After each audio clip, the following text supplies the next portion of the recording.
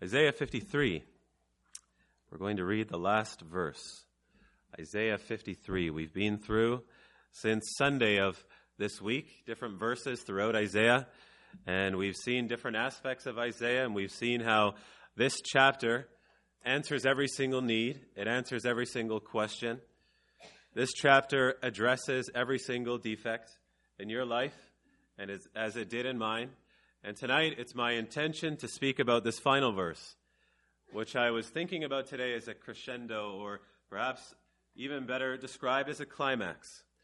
When everything that the prophet was speaking about right from the end of chapter number 52, and coming down to this final verse, reaches the pinnacle as we see the Lord Jesus Christ rewarded for everything that he has done. And my intention tonight is to look at this great award ceremony, as it were, when Jehovah himself looks at the Lord Jesus Christ and he gives 4 reasons why the Lord Jesus should be rewarded and awarded. And we're going to look at those in verse number 12. So let's read Isaiah 53 and verse number 12. It says this, "Therefore," and I'm reading out of the Darby version. If you have a different one, it'll sound a little different for that reason. Verse number 12 says, "Therefore I will assign him a portion with the great, and he shall divide the spoil with the strong, because he hath poured out his soul unto death, and was reckoned with the transgressors.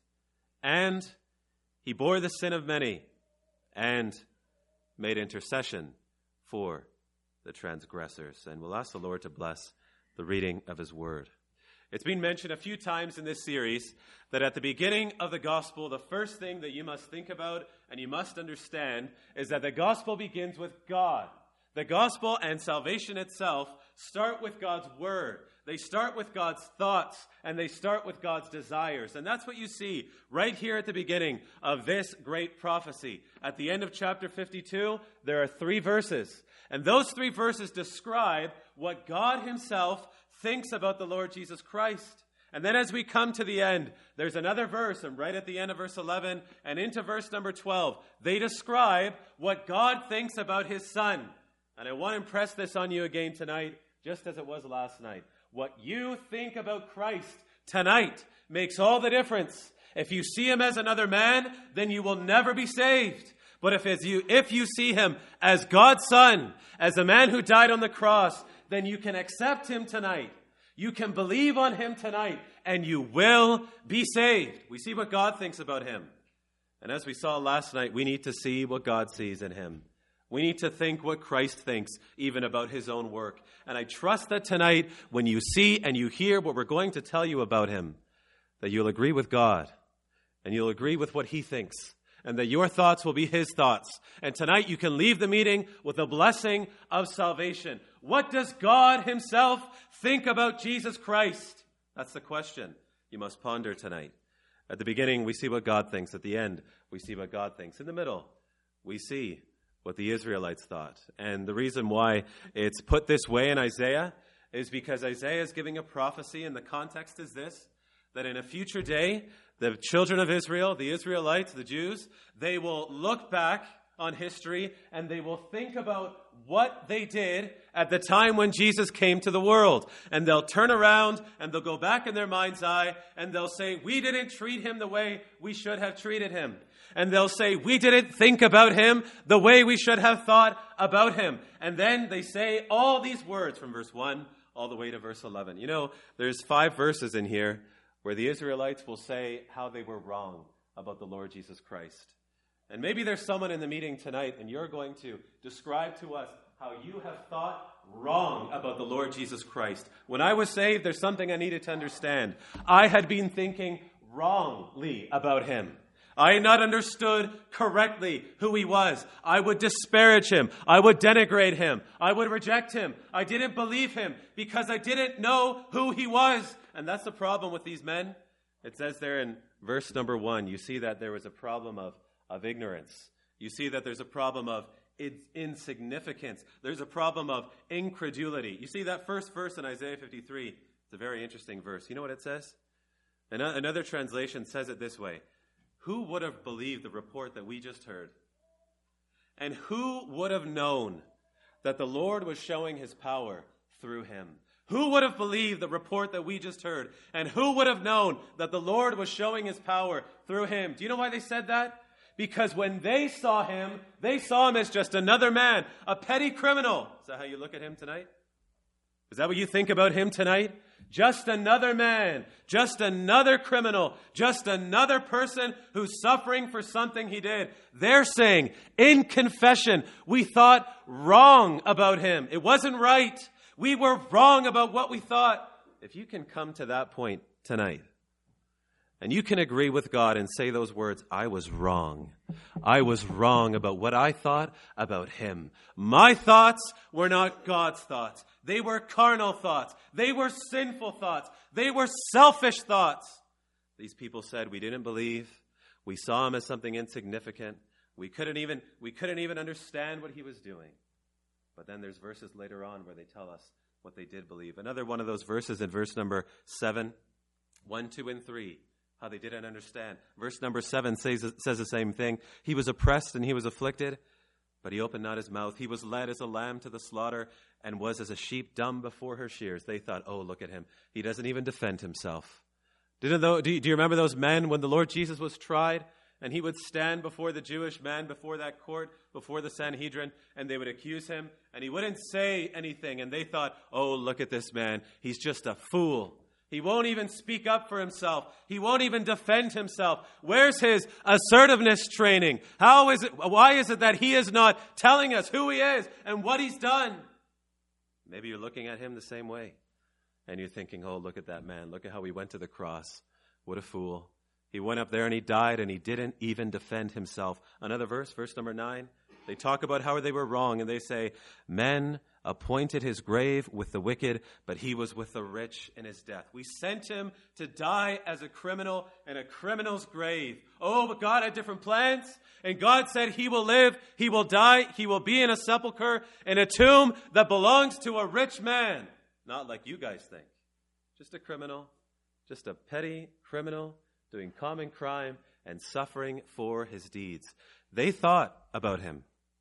And I know there's people in the crowd tonight and you think about him. They saw him. And I know there's people in the crowd unsaved. And you've seen him. And your thoughts are wrong. Your estimation is false. May you be like these people. Who when on a future day they will say, we had thoughts about him, but we were wrong. Now we agree with God.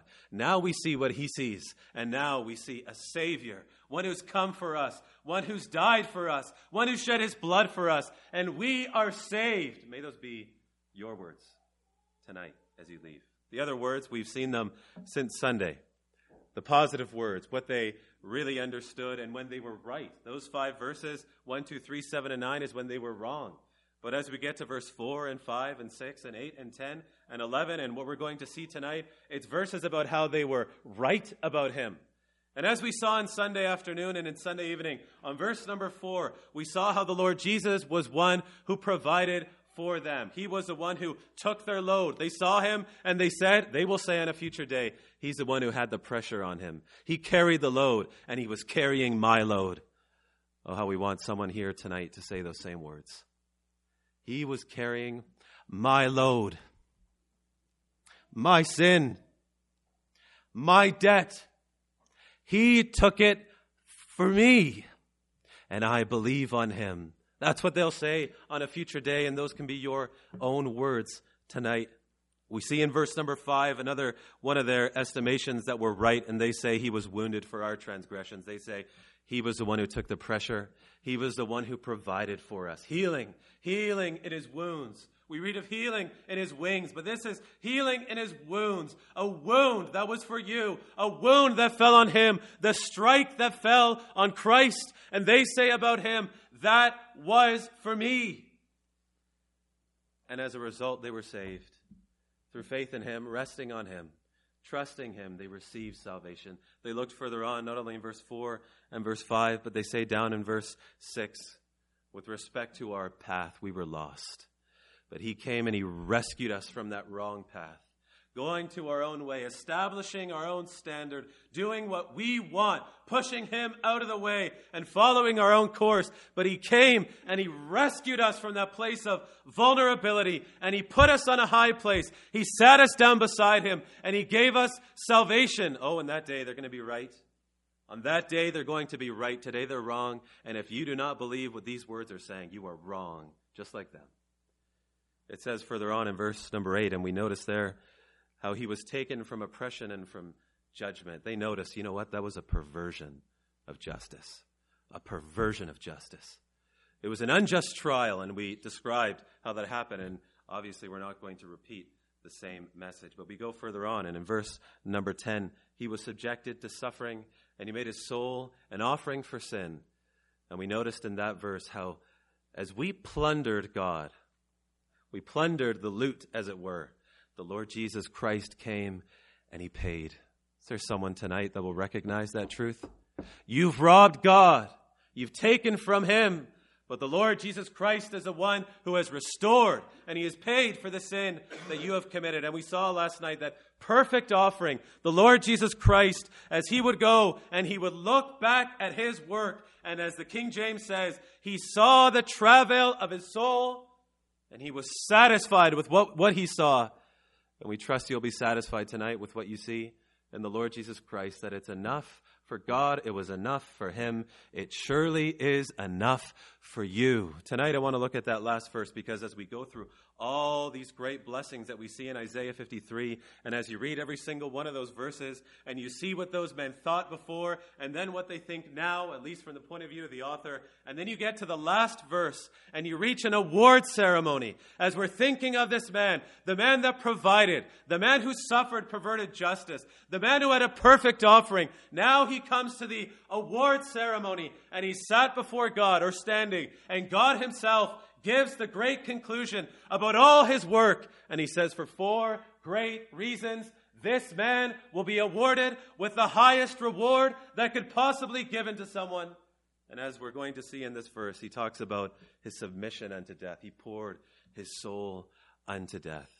We can see here in the second line of the verse that the Lord, after he poured his soul, he was reckoned with the transgressors. His submission, his identification with the men who were sinning. It says here that he bore the sin of many. And you see the Lord Jesus Christ being that location, and the man who received the sin, who bore the sin of many. And in the last verse, you see an intervention. And for those 4 reasons, God's estimation of him is this: he deserves the highest award. He deserves to be lauded and worshipped and appreciated by everyone in the world. But before they do, I am going to show my appreciation for him. Here in the United States, you have quite an interesting award ceremony. We don't have it in Canada, and I'm sure we have something similar. But it's a lot more dramatic and more interesting here in the United States, and you call it the Congressional Medal of Honor. And in times past, I've seen a few clips of men that will go and stand before the President of the United States, and they'll read the citation for why this man deserves the Congressional Medal of Honor. And the man stands before the President, and they read it all out, and they say exactly what he did. And after they read what he did, then they give him that most prestigious medal. Since the 1800s, it's only been awarded 3,000 times. And if you think about how many soldiers you have had in your military since then up until now, that's not very many people. It's quite a prestigious award that they receive. There's a man who received it in the 70s for the Vietnam War. His name was Ray Benavidez. And Ray in the Vietnam War had lots of friends who were stuck in a battle. And as he saw people coming back from the battle over in Vietnam, the helicopters were arriving with bodies of the wounded soldiers. And as one of his friends arrived, he bled out and he died in his arms. And he said to himself, being a Green Beret, he said, I'm going to go to that fight. And he got on the first helicopter, and he went so fast that he couldn't even grab one of his high-powered weapons. He could only grab a knife and a medical kit. And he jumps into the helicopter, and they scream towards the battlefield, and they were under heavy fire, and they had to land in a place where it wasn't safe, and he jumps out of the helicopter, and he goes to find as many soldiers as he could. Well, as he's running through the jungle, he's getting pricked by thorn bushes. Later on, he realized that they were actually bullets flying into his legs. And as he found the fellow soldiers, he would pick them up and he would drag them to the helicopter as fast as possible. And he's under fire and he's being shot himself and he's having to run on adrenaline. And as he's taking the men back to the helicopter tries to take off and then it crashes. And as the helicopter crashes, the soldiers fly out of the helicopter, and he runs over with his medical kit, and he's applying all kinds of medication, whatever he can to help these men, and they're on morphine and so on. And then he runs back, and he's wounded himself.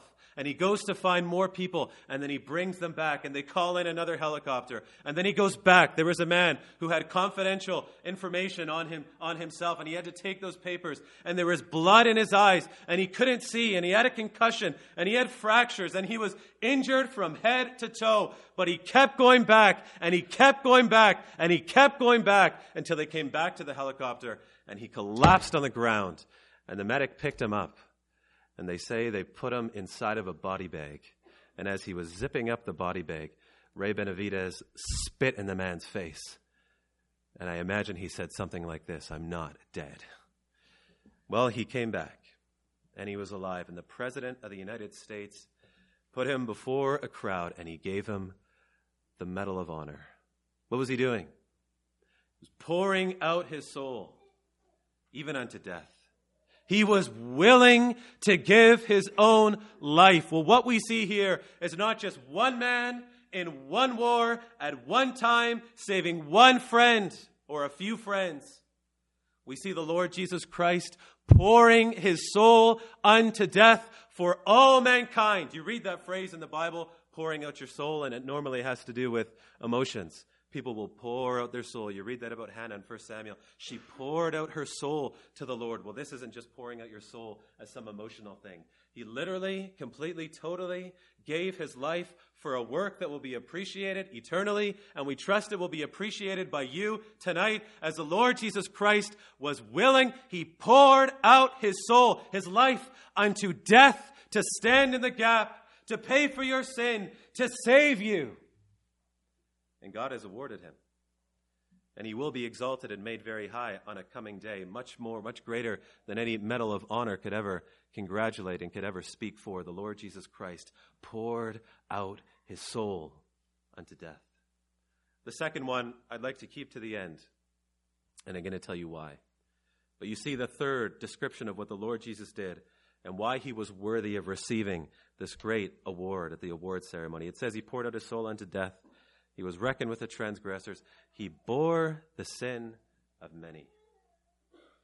In the war in Iraq, in a city named Abu Sarnak, Staff Sergeant Travis Atkins was on a routine check, and as he was traveling around checking different people, he came up to a certain group of men who looked a little suspicious to him for whatever reason, and as he was checking them, one of the men, it became apparent he had a suicide vest. And then they became engaged in hand-to-hand combat, and they're fighting, and they're jostling back and forth, and the man reached for the detonator. And as this man, Travis Atkins, posthumously awarded the Medal of Honor, as he saw the man reach for the trigger, he jumped on him. And they say that he gave him a bear hug, so that the blow of the explosives in the suicide vest would be absorbed by his own body. And all the fellow soldiers around him were very thankful because they didn't die. Medal of Honor for such a great act of, as they say, intrepidity. Well, the Lord Jesus Christ, not only did he, as it were, give a bear hug to sin, but it says here that he bore the sins of many, not just saving a few men. You know, we've seen through those stories, and you'll hear maybe one more, through those stories you can see that men, through great acts of valor, they will defend their friends. They will even give their own lives for their friends. But who gives their life for an enemy? Who gives their life for rebels? Who gives their life for people who spit in your face?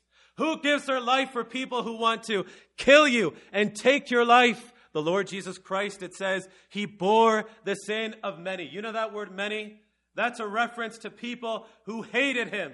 Those are people that despised him. Those are people that thought he was insignificant, just as we saw a petty criminal But he goes to those men and he says, I will bear your sin.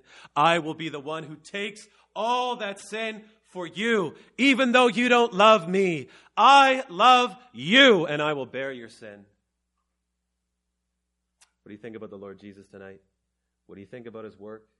What do you think about what he's done? Are you seeing what God sees? Are you seeing what, from God's perspective, how he views the work of the Lord Jesus Christ? How God can look at that man and he can say, he is my beloved son. Hear ye him. Can you see how God himself will look down to this world, and as he saw the Lord Jesus Christ suffering on a cross, bearing your sin, how he could say with him that I am satisfied with what he has done. What do you think of Christ? What do you think of what God thinks about his own son? It says down here that he made intercession for the transgressors. Well, another rendition of this and another version of the Bible, it's called the NET version, and it renders it like this, that he made intercession for the rebels. He intervened for the rebels. There's another man, Navy SEAL, Michael Murphy. So on Operation Red Wing in 2007 in Afghanistan, now not Vietnam or Iraq, but in Afghanistan. And Michael Murphy was part of this group of men, and I believe they've made a movie about this operation, and they were going around and, again, doing routine checks and looking for insurgents and so on and so forth. Well, they came under heavy fire. And this man, Michael Murphy, being a very brave man, he was obviously retaliating and shooting against the enemy as well. But it came to a point where he had to call in help. And Michael Murphy didn't have any reception. You know what he had to do? He was injured. What he had to do was he had to go onto open ground. The only place where you could get reception is where you were totally and completely exposed to the enemy. So he climbed up with all his wounds and all his injuries, and he took the comms that he had, and as he was out in the open, he took fire from all around, all the men around him, narrowed in on one target, Michael Murphy. And as he pulled out his communication device and he called for those men to come, he was shot again and again and again. And he would call again to make sure they were coming. And that in that moment, in that place, he lost his life because he intervened. He went out in the open, received the Medal of Honor posthumously. The president could say, you are deserving of this award for that great act of valor. He stood out in the open. He took all the bullets and he took all the ammunition and everything the enemy had. He took it on himself and he intervened for his friends. If he had not done that, his friends would have died. Did you know that if the Lord Jesus Christ had not done what he did, you would have no chance of being saved? You could never go to God and ask for a forgiveness of your sins. If the Lord Jesus had not gone to the cross out of love for your own soul, you would never have the chance to be with him for all eternity. But he did. And he did it for you. And he did it so that tonight you can say, it's enough for me. I'm satisfied with him. I'm satisfied with what he's done. I'm satisfied with where he went. I'm satisfied with who he is. And tonight I can say that he is my Savior. What are you waiting for? What are you waiting for? What are you looking for? What are you going after? What are you trying to prove? What are you looking at? Christ has gone to the cross, and it's enough for you to be saved tonight. One more reason why the Lord Jesus Christ would be awarded, as it were, that great medal. And if you're wondering what the medal is worth, it's right at the end of verse number 11 and at the beginning of verse number 12. And it says this, by his knowledge shall my righteous servant instruct many in righteousness, and he shall bear their iniquities. Therefore, I will assign him a portion with the great, and he shall divide the spoil with the strong. The great award, much greater than a Medal of Honor, for 4 reasons, much greater than any reason any soldier has ever received an award for. There's one more, and it's the second one. We've seen how the Lord Jesus submitted to death. He poured his soul unto death. And because of that, you can be saved. We saw how the Lord Jesus himself, he bore the sin of many. He was the person who received your sin, as it were, and he paid for it all. We see the Lord Jesus making intervention for all the sinners. He stood where no man would stand. But in this second phrase, as I was just thinking about this, I was at a loss. There's no man in all of history who I could ever read about, see a movie on, or contemplate who could even come close to illustrating what he did when he was numbered with the transgressors. You see, there's no soldier that has gone, and surely somebody will tell me after the meeting, well, there was that one time. Well, there was no soldier that has ever gone and has put on the enemy's uniform and gone into the enemy camp and then suffered for every single one of those enemies. In World War II, there's not one American, there's not one Canadian, there's not one soldier from any country that was part of the Allies that would have gone into Nazi Germany and would have put on Hitler's own uniform, as it were, and said, let me take the punishment for him. Let me suffer. Let me rot in prison for Hitler. Not one person would do that. No one. We suffer for our friends. We take grenades and we take suicide vests onto ourselves for our friends. But there's one man who will go and suffer for his enemies. And that's the Lord Jesus Christ. What does it say? The second line. It says, he poured out his soul into death, and he was reckoned with the transgressors. That's that great verse that we've been quoting over and over and over again in these past 3 weeks. 2 Corinthians 5:21. We've heard it in the worship meeting here, even on Sunday in Stark Road, how he who knew no sin was made sin, that we might be made the righteousness of God in him. No man in history could come, no man in history or in the future will come and will stand in the gap, not just for a friend, but for an enemy. Not just for someone they love, but for someone who hates them, who despises them. Which of you would stand in the gap for your worst enemy and take the punishment for him? That's what Christ did. That's why he's worthy of the medal, as it were. That's why he's worthy of the award. Because there's no man who is his peer. There's no man who you can match to him. There's no man who's higher than him. He's God's own Son, and because of his love and because of his desire to save you and to save you tonight, he went to the cross. And he was reckoned with the transgressors on that cross. He stood in the middle, one man on the left and on the right, and the Lord Jesus Christ standing there as a petty criminal, reckoned just like the rest of the murderers and just like the rest of the robbers. He stood there and he took it all. And he took it all for you. Search the world. Search the world. Search human history. Search in yourself. Look in your own mind. Talk to the scientists. Talk to the philosophers. Talk to the historians. You will never find a man like this man. You must agree with God. What does God see about him? That's where we started, and that's where I'll finish. At the very beginning of Isaiah 53, one of the greatest chapters in the whole Bible, God gives us this great prophecy, and he tells us what he thinks about his Son. He tells us where these men went wrong and then where they went right. And at the end, he tells us again what he thinks about his Son. What do you think of Jesus? What do you think of the Lord Jesus? What do you think of the man that died? I trust that tonight your thoughts will be his thoughts. That tonight you will see what God sees. That tonight you will trust him as the one who was paid for your sin. May the Lord bless his word.